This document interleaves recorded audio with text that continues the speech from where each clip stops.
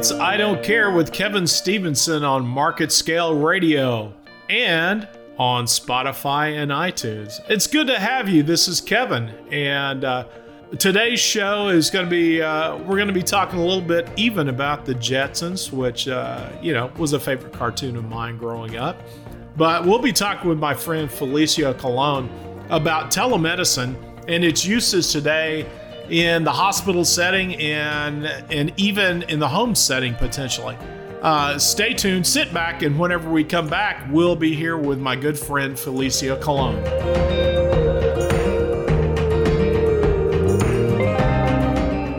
And we're back with I Don't Care with Kevin Stevenson. And I've got my really good friend and former ACHE of North Texas compadre, Felicia Colon. Hey, Felicia, how are you? Hi. How are you, Kevin? I'm good. Thanks for joining us here today. Okay, Felicia, tell me your title and what your company name is again. Yes, so my title is Regional Vice President, and I work for SCP Health. Okay. We're based out of Lafayette, Louisiana, formerly known as Schumacher Clinical Partners. Thank you. That's what I thought. Okay. So tell me a little bit about the company. So as a company, we are a hospital management company. And I should say hospital management, meaning that we are contracted by facilities to manage their emergency medicine department, meaning the physicians, nurse practitioners, hospital medicine, ICU, and of course, telemedicine, which I think is what we're going to talk about today. Yeah, we are. Telemedicine, it's kind of all the rage, but I go way back in the telemed world, back almost 20 years ago now, back to Kearney, Nebraska, when I was at a hospital up there. And we had a huge catchment area we always said it was the size of the state of Indiana, but we only had about 300,000 people there. Outstate Nebraska, not a lot of folks that live out there. But we were at one time the largest rural hub for telemedicine in the country. And so it was kind of fun getting used to that world back then. And we provided a lot of services to a number of rural hospitals through the telemedicine network. So tell me a little bit about what your company does in the telemed world. So currently, as it relates to telemedicine, we have it extended to service our night shift. So they technically act as a telenocturnist. And that's just exactly how it sounds. So imagine telenocturnist. Okay. That's one I haven't heard before. So imagine the traditional call that physicians used to do many moons ago. That's where they worked as the day hospitalist. And then when they went home, they kept their pager on and then would answer any cross-cover calls that came in. So nurse wants Tylenol for the patient or sleeping med for the patient, as well as any admissions that would come through the emergency room.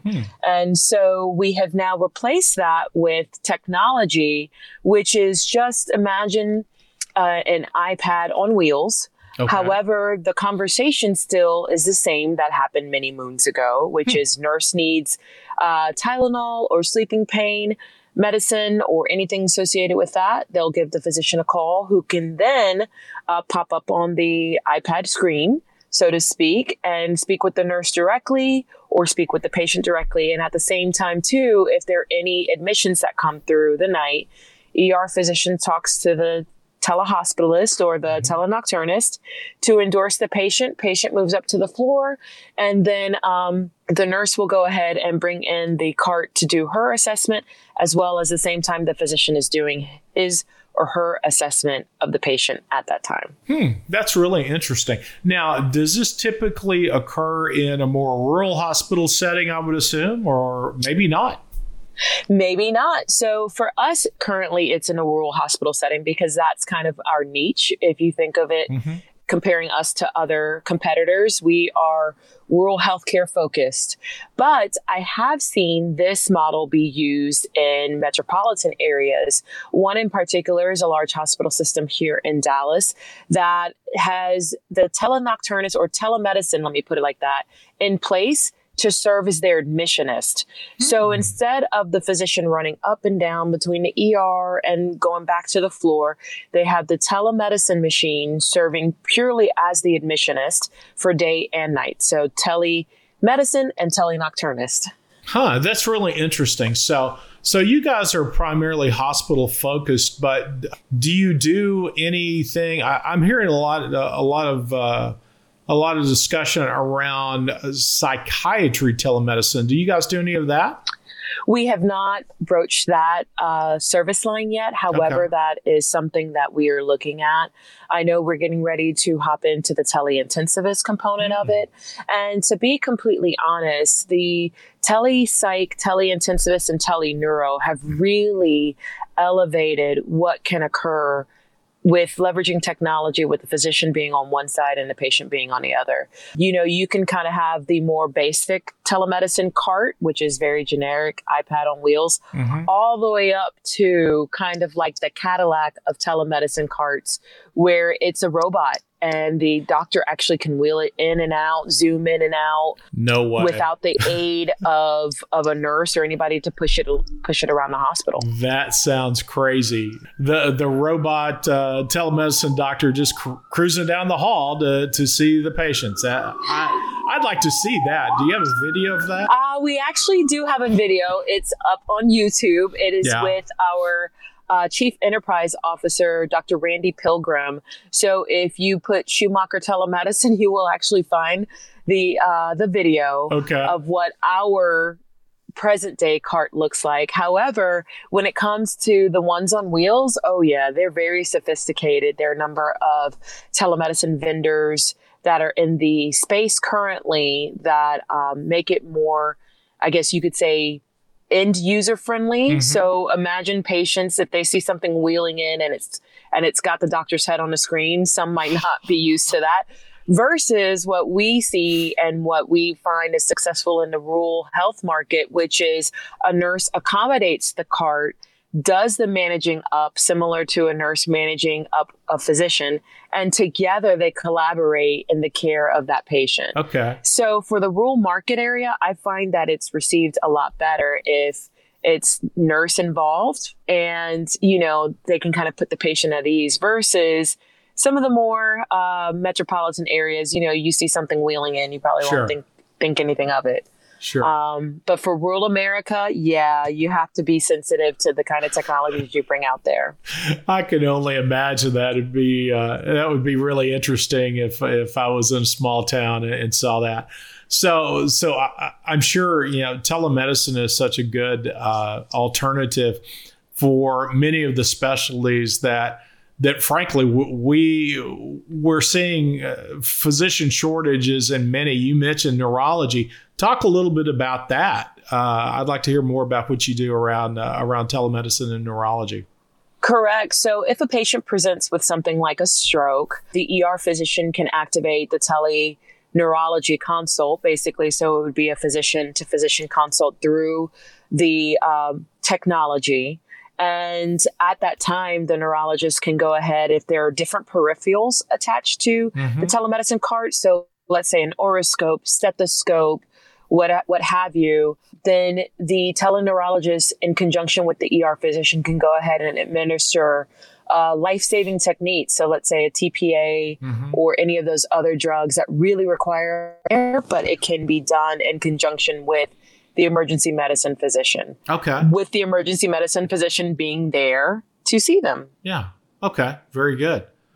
So how else is your company using telemedicine? Well, we are also looking at what we call minor acute care, so EMAC services, and that's to serve as a, let's say, level 1, level 2 triage in the emergency room.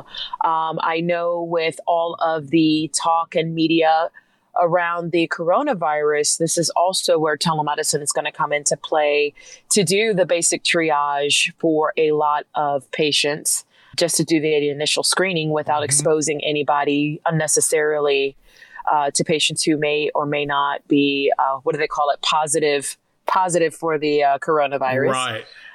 And then we also, for many of the locations, are looking at direct-to-consumer telemedicine. So imagine if you are a hospital system and you want to make sure that your employees don't have to knock off every time that they have a sniffle or a fever, then you can do the telemedicine. The patient can connect with the physician. Hey, doc, this is what I'm feeling. My throat is scratchy. Use the camera on the iPhone to see their throat and to go ahead and write them a prescription. And guess what?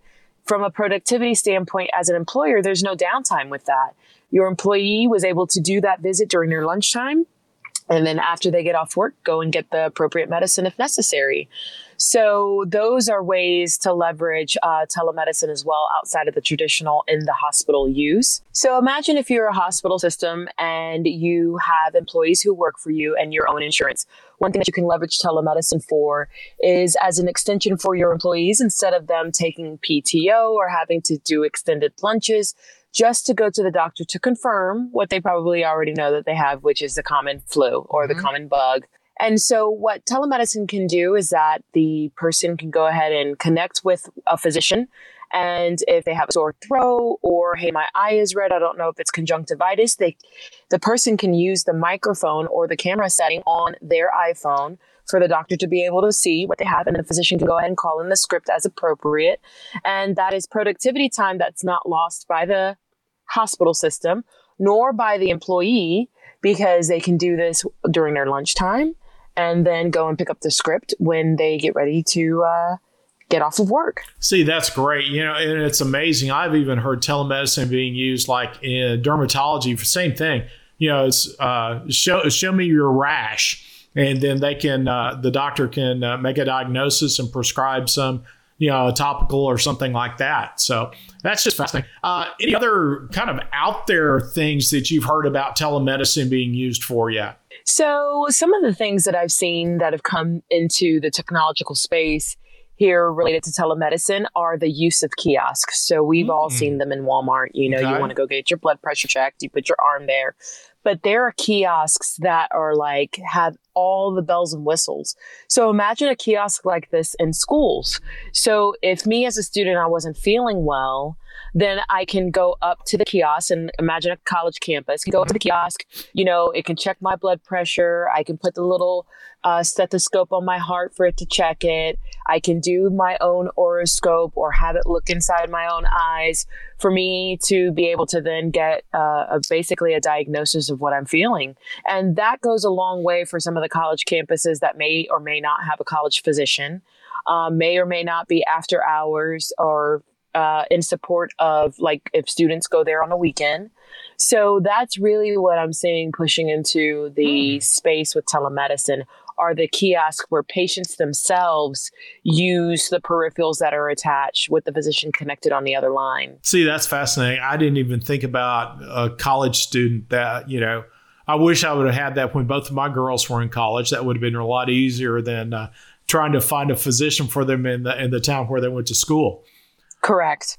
Something else that I've heard a lot of noise around is just different regulations in telemedicine. Can you speak to that some? Yes. So different states have different parity laws of what they will allow in terms of the video or face-to-face telemedicine consult. Currently, as it stands, CMS is doing reimbursement, but not reimbursement in the traditional hospital medicine way. So let's walk through the day in the life of an internist. Me, I see a patient, I document, it's a level 1, 2, or 3. I do that daily, right? Either from admission level 1, 2, and 3, daily visits in between, and then at time of discharge. Currently, as it stands, CMS will pay for a consult.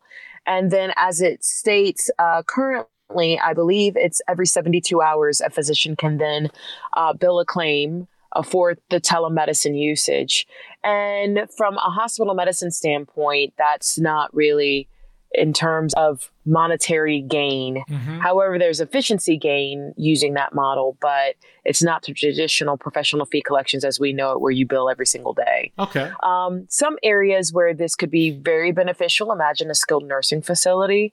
So those patients are usually seen once a month, but if a patient has a critical lab value or the white blood cell count seem a little bit elevated when they do different lab tests, for telemedicine to be used there, if a patient is starting to have something go awry, instead of having an unnecessary trip over to the closest emergency room, you can leverage telemedicine for those patients. And since CMS patients aren't billed daily in the skilled nursing facility anyhow, then that's an avenue where CMS current regulations really could benefit that facility, especially if they're trying to have good star ratings with Medicare and really address their readmissions. See, that's a great, a wonderful use of telemedicine, because I spent some time in the skilled nursing environment, and the physicians only come maybe once a month to see the patients. And so, if something happens in between those visits,